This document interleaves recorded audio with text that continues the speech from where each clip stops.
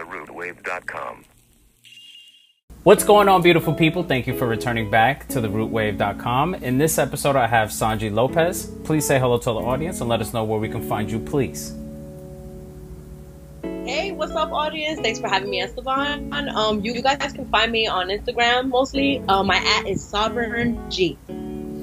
Thank you very much for being on the channel. It's an honor to have you. We've met before, but you've left such an impression on me that I said one day I have to have you on one of my episodes. And I really thank you for being on. I think you show a professionalism, a passion, a drive, but also you seem very humble and grounded and down to earth, which I really appreciate that in people. So I try to have those type of people on my channel as well. If you wouldn't mind just telling us a little bit about what you do, maybe some of your projects, but also what you do with BronxNet as well, please. Got you. Thanks for Esteban for those nice comments about me, and I'm humbled to be on the Root Wave and you know, discussing just life with you. I love your posts. I love everything that you do as well, and you keep it real. You keep it real as F. I know you told me that I could curse, but I'm gonna try to steer away from it. But I work at BronxNet. I'm a producer and reporter at BronxNet Television. And what I do is I go around and I'm like a community journalist. So I go around and I just tell the stories of our community. And, you know, those stories are also my stories because I also live here as well. So it's just really connecting with people, being authentically Bronx, you know, caring about what's going on and portraying the stories in a very, ¿cómo se dice? Like it's a natural way. It just comes naturally because I'm here with you. You know what I mean? And it's not so much like I really don't like being in front of the camera. Really, I like people to be in front of the camera. So like I pass the mic off and I allow you to use your voice in order to tell your story. That's my approach always. Well, you did bring up something that I appreciate. That's another reason why I'm speaking to you and not no one else. It's that you can tell that you're from here. There's a lot of people that do reporting here in the Bronx that you know that they are not from here at all. And it shows, and it's a little annoying, I gotta be honest. I mean that in the most humblest way, but it's just, I feel like it's gotta be more real. And what you bring to the table, I feel like, especially a lot of the pieces that you've covered, even in one of my events, you can tell that there's that love for the people because you're within the people. So I really appreciate that. The other thing that let's start off talking about is how you actually got into this line of work. What does it take to get into this line of work? And what fuels your drive behind all of it? Word. So straight up, when I was a kid, I used to talk a lot. And like when my mom would go to school, parent-teacher conference with me, my teachers would be like, yo, this girl's a pleasure to have in class, but she could talk. Like she needs to be doing something else. So like I use that, and like my teachers helped me. I'm a public school kid, 100%. So like my teachers use that in order to like my skills of speaking and my oratory, whatever the hell you want to call it, my oratory skills. And they put me in doing announcements. So like I started giving the morning announcements. I started saying like, yo, today we lost the baseball game again, guys, or whatever, you know, like, and it felt good. And like, we'll do the Pledge of Allegiance or whatever, all that good stuff. And then after that, I found my passion for just storytelling.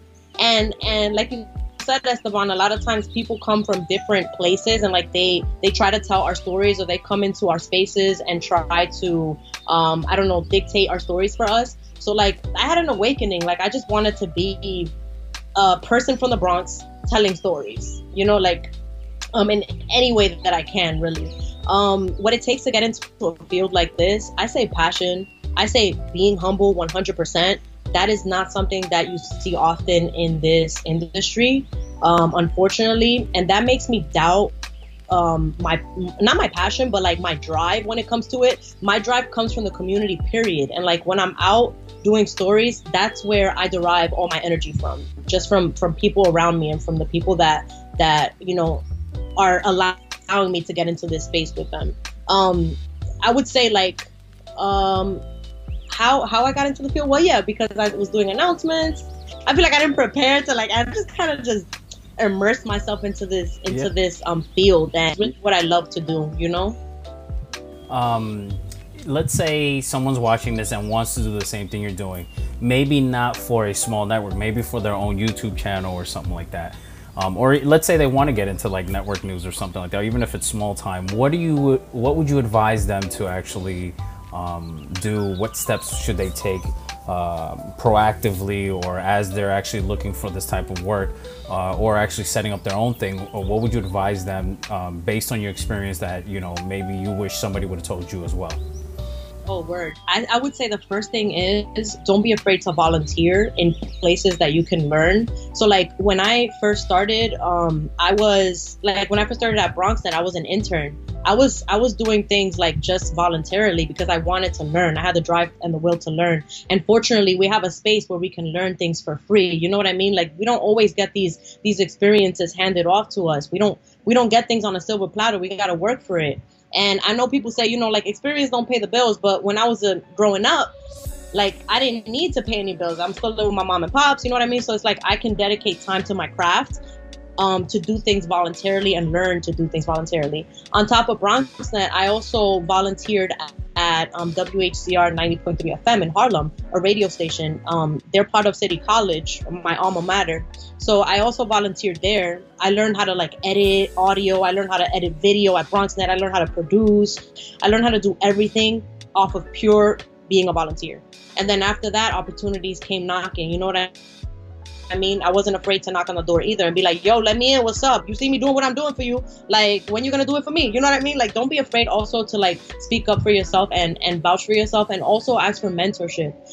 Don't be afraid to ask somebody like me, for instance. I'm not saying that I'm a pro at this, but like I came a long way from like being a volunteer to now, you know, being a reporter, producer, although I have way further to go. Like I'm not, you know, at the point where I want to be. And it's not about fame. It's not about money at all. It's about passion. Never lose that passion either. Never lose the, you know, the love for what you're doing. So I would say also don't be afraid to reach out to those that are already doing the work that you want to do. Awesome. Now that you have all this experience, would you mind sharing 1 or 2, 3 stories that you've reported on that has left you like in shock, super happy, you know, in awe, like something that's really gonna also keep us in that suspense, please? Got you. I can recount one of the first stories that I can recount off the top of my head is I went and did a story on a blind dance instructor.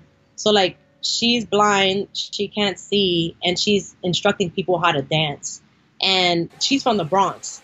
So I'm just like, damn, like this is the drive of our people, regardless of, you know, any disability, any obstacle in their way. We still out here doing what we want to do because we love to do it. And like it touched me, the fact that she was doing that, and the fact that she also said in the story, we may be blind, but we're not dumb. She said something like that, you know, like, or like that doesn't stop us from doing what we want to do. So that is definitely my hats off to her. And you know, doing what she wants to do.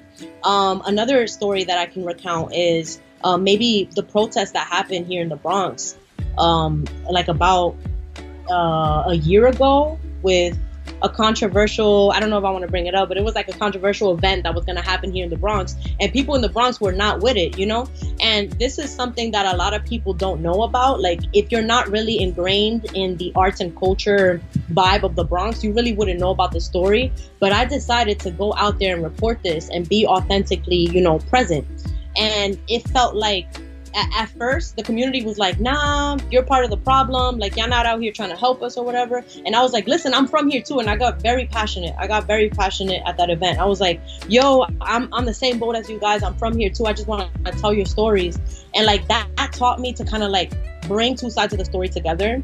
And while not being, I guess, biased, because that's another thing that's important, but also tell a story that another news station probably won't pick up. You know what I mean? Like, or like people wouldn't care about. That was definitely top 5 for me. I learned a lot from that. Yeah, actually, now that you brought that up, I remember that I started following you because of that. Not only was I part of that event because I had just jumped in the scene, and you're right, if you're not part of the scene, you wouldn't have caught it. It would have gone over your head like it did for me until I got schooled and I was like, holy shit, I understand this. Then I remember seeing BronxNet putting something together about it. Then I remember interviewing one of the people that actually ran the organization against this event. So it was like awesome because a lot of pieces came together really quick to make sure that the art community, the art space, and even the Bronx itself was like protected. And it took people like you and all these other people to actually come together and say, let's do it, because there were other people around that weren't doing that. So now that you brought that up, it's a good point. That is a good story, because that was actually something big, and I was like, holy shit, it's like taught me a lot in regards to what's going on in the Bronx, and also the art space that I enjoy as well. Me too, definitely. And you know, the conversation wasn't over after that, and that's what I love about our community. That like when we have an issue, we're gonna resolve it, especially if it comes forth and people find out about it. Enough people find out about it. You know what I mean? So I think that's what it's all about. Like hands off, like hand the mic off to the person that can tell the story, and also just, you know, put everything aside and listen to what the concerns are. That's number one, period. You know, my job, the number one important thing is to listen. Don't listen to react. Listen to understand, always. No, 100% correct. Let's move on to another question that I have for you. I don't ask this to people often because I feel like people want to give me like a political correct answer, and I feel like you're not that type of person. So what I want to ask you is, can you speak to us in regards to what you think in your experience with the Bronx is awesome, great about the Bronx, things that are obvious, but also that we may not know, even people in the Bronx. But then at the other hand, and you can start whichever way you want, give us things about what needs improvement. What do you see being out there and actually covering these stories that need help, attention, stuff that we're not paying attention to even here in the Bronx, let alone, let's say, nationally or even in the state of New York, that should be addressed, please. Yeah, for sure. So I'm gonna start. I hate to start with the negative, but I'm gonna start with the negative because we gotta be real. So I feel like the main thing for me is we need to be more wary of littering, sanitation in the Bronx. We need to be more wary of like how we take care of our community, how we take care of our own. Like back in the day, I'm not that old, but like back in the day, it took a village to raise a child. Like my neighbors would snitch on me and shit. My neighbors would be like, yo, she's acting up. Tell her to go home, blah, blah, blah. Like, you know what I mean? Like, so I feel like nowadays we're kind of afraid to like step on each other's toes, and like people are real quick to get violent or whatever. So we also got to check ourselves. We got to check people within our own community, the youth. We got to be more connected with the youth in the Bronx. And something else, I feel, of course, we have the highest stats, to bring it back to COVID-19, the highest stats of COVID-19. And there are systemic issues, there are systemic reasons why we are one of the highest in you know, infections in the entire nation or whatever, right? Because we've been targeted like systemically and like just racially. We haven't received the same resources, the same funds, the same opportunities as other people have. And I feel like we have to pay attention to that as well. Like a lot of times people will point the finger and say, well, it's your fault because you're not eating right. It's your fault because you don't take care of yourself. It's your fault because you're not pursuing an education the way other people are doing. And I feel like on the other hand, it's like, did those people get the opportunity that you got, you know? We were able to go to school, whatever the fact may be, but not everyone got that opportunity. And why is that? Because there are systemic issues in place, you know? So I would say that's the negative. The positive would definitely be the people. Like, I mean, you know how many people came out of here? You got the Yankee hat on. Like, we got mad people that are, the hip hop came from the Bronx. Like, everything that's dope came from the Bronx. And we don't get enough applauses and pats on the back for being the founding fathers of all this stuff. You feel me? And I just feel like, also just the culture. There's so much culture in our neighborhoods. There's so much beauty and just nostalgia that remains true in our neighborhoods. Like we were talking off record, like about the Mississauga truck outside. The pompas are open now because it's hot. You know, like the kids are acting up. So there's a lot of beauty too. But I feel like we have to maintain that by binding together and keeping our relationships with our neighbors going, and not, you know, I mean, COVID has forced us to kind of be apart and distance. But when this is over, I hope that the Bronx can come back together and realize that the love and the solution is within us, you know? Awesome. You actually brought up, we're going to go back to COVID because I want to speak to you about that. But I do want to say that I feel like one thing that people don't understand about the Bronx is that there was a point where we burned down, right? Like the Bronx is burning. But people don't understand that in life, whether it's personal, communal, whatever, family, anytime something burns down, it's always a rise up. And that's, I feel like, what actually led, to hip hop, to the Yankees, to like all this other just awesome momentum of people saying, fuck that, we can't be burnt down forever, we got to rise up. And that's something that I feel like we don't get credit for, because we actually did that. We came from the bottom to the top, and we're still kind of struggling to get up there, but it's just impressive how many people come out of here. People that you wouldn't even know if you looked into the history, be like, oh shit, they were born there, they were born in Lincoln Hospital, they were born in and people that you're just constantly finding out that at some point they lived here or they rocked here for a little bit and they added to the culture and still might be adding to the culture now, because they have those roots and foundations that doesn't, I've moved, I've gone around, the country a little bit, and that the Bronx doesn't come out of me, it's instilled in me. So that's one thing that I feel like, if you're going to look at the Bronx in any way, it's good to consider the fact that we're like a rising phoenix. We came out of the ashes of something that was horrible back in the day. So thank you for bringing that up, because that was awesome. Now, let's go on to COVID real quick, because I don't know where to start with this. So I worked in the medical industry for over a decade. Anywhere from literal I don't have any certificates or anything to do with patient care. I did a lot of administrative work, from face-to-face, like interacting with a patient, right, as they walk into like a family practice that I worked at where I first started, to then working at two large clinics for upstate New York and also down here in the city, and then moving into the back end of working for big companies like Affinity Health Plan and Empire Blue Cross Blue Shield. So I've worked in that long spectrum, behind the scenes, the people who are doing the numbers and tabulating and all that stuff. So my opinion on this whole COVID thing is, and I want to get yours because I'm sure that you're keeping it real with the investigations that you're probably doing and the research and the stuff that you're reading. We don't get a lot of that realness coming from TV. So I want to address this a little bit by saying that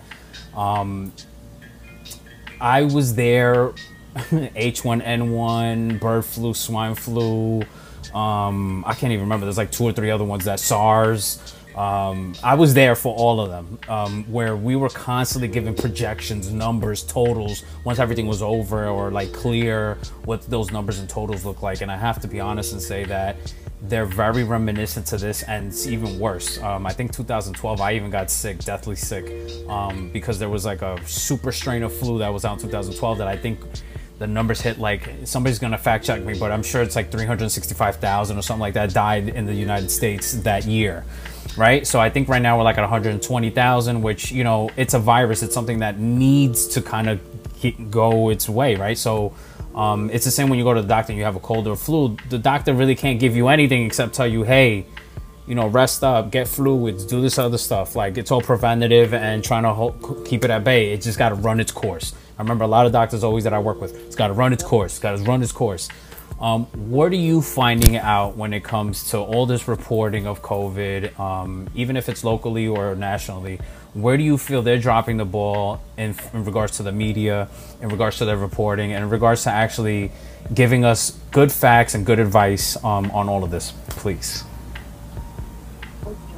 My concern with the COVID numbers and the COVID everything is that a lot of times, for instance, I lost my grandmother-in-law about 2 months ago now, and we haven't found out what she passed from, right? We're waiting for the results of the autopsy. They say 60 days is the autopsy results time frame.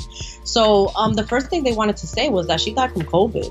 First thing, like, oh, she had a lung collapse, it might have been COVID, y ya. And they weren't expecting us to ask any questions, and that's it. Go the fuck home and don't ask any more questions. That's where I feel like they're dropping the ball. I feel like there's a lot of people that are not informed enough to really ask the questions and follow up on what happened to their family member. Especially given the fact that we hadn't been in contact with her. We were purposely not going to visit her because we were afraid that she was going to contract the virus. So she had been home this entire time. And how are you going to tell me now that she might have died from COVID-19? You know what I mean? Like, my main thing is they're dropping the ball also on the fact that the numbers, let's go back to like why the Bronx is not funded enough, right? The hospitals are not receiving enough funding, so they're desperate to mark these deaths off as COVID-19 in order to receive that funding finally, right? And that breaks my heart, because it's like, you're really stating that these people passed from this, and you're not really sure. This is just an assessment from viewing the person coming into the ER, which, by the way, we didn't have a problem going into without anybody stopping us. Like, if there's really something that you guys are trying to contain within the hospital, how come you guys are not trying to stop us from barging into the ER to find out what the fuck is going on with our family member, you know? There's a lot of shit that I'm like, it's not really adding up to me, and y'all not really asking the right questions. So I'm keeping it funky. Like, this is, away from my job, this is all my personal opinion. But it's really tough, especially when you're going through the process of mourning somebody, but you're also trying to understand what the fuck is going on with this shit, you know?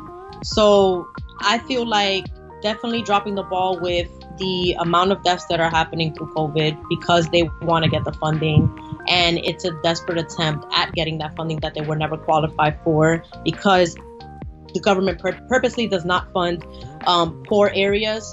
They fund highly affluent areas. There are reports out there that say that they purposely gave those PPP loans to these hospitals that already had the fucking money. And then, but mind you, we're dying at higher rates.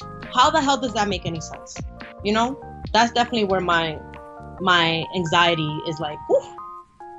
Yeah, I agree, because the virus is real. I'm not arguing that, but there just seems to be a lot of red tape, bureaucracy, politics in play.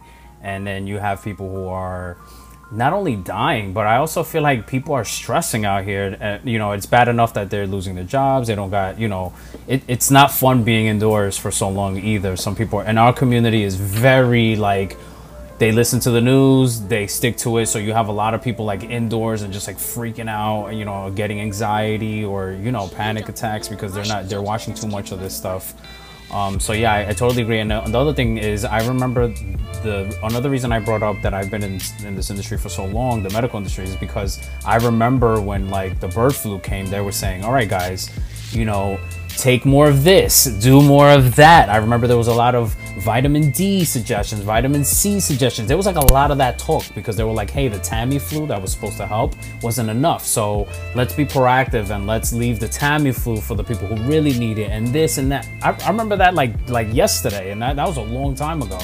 And I don't see any of that shit going on now. Like, it's literally like, oh my God, scared, it's the president's fault, and this and this. It's like, okay, who gives a fuck? I get all that, but how about we start actually taking care of each other and talking in that light of, hey, how can we prevent this? How can we do better here? It's all negative, and it's kind of gross to me. So that's why I was like, I want to see what your point of view was.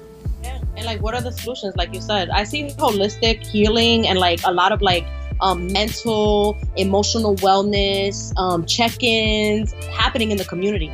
And it's unbelievable that it's happening in the community. And like, we're not hearing this from the higher beings, the higher people that are supposed to be telling us how the fuck we're gonna get through this. You know what I mean? It's happening here. And that's why I'm inspired by like how so many people, so many organizations here in the Bronx, even like grassroots led efforts, people going out here like out of their way to provide food and nutrition and like events for free for people, masks for free. And we don't have that coming from anywhere else where it's supposed to be coming from. People are not doing their jobs, and that's why I don't like getting political, because it's like a lot of times shit looks like a photo op to me when you guys were supposed to be doing this. You know what I mean? And like, now that we need it most, we're not getting the answers that we're seeking. We just keep getting like confusing statements thrown around, and like we're stuck in between, getting infected at higher rates. It's just insane. It's a crazy topic. Yeah, well, that was going to be my follow-up to this, is there is something great coming out of it, because I do see at least people in the Bronx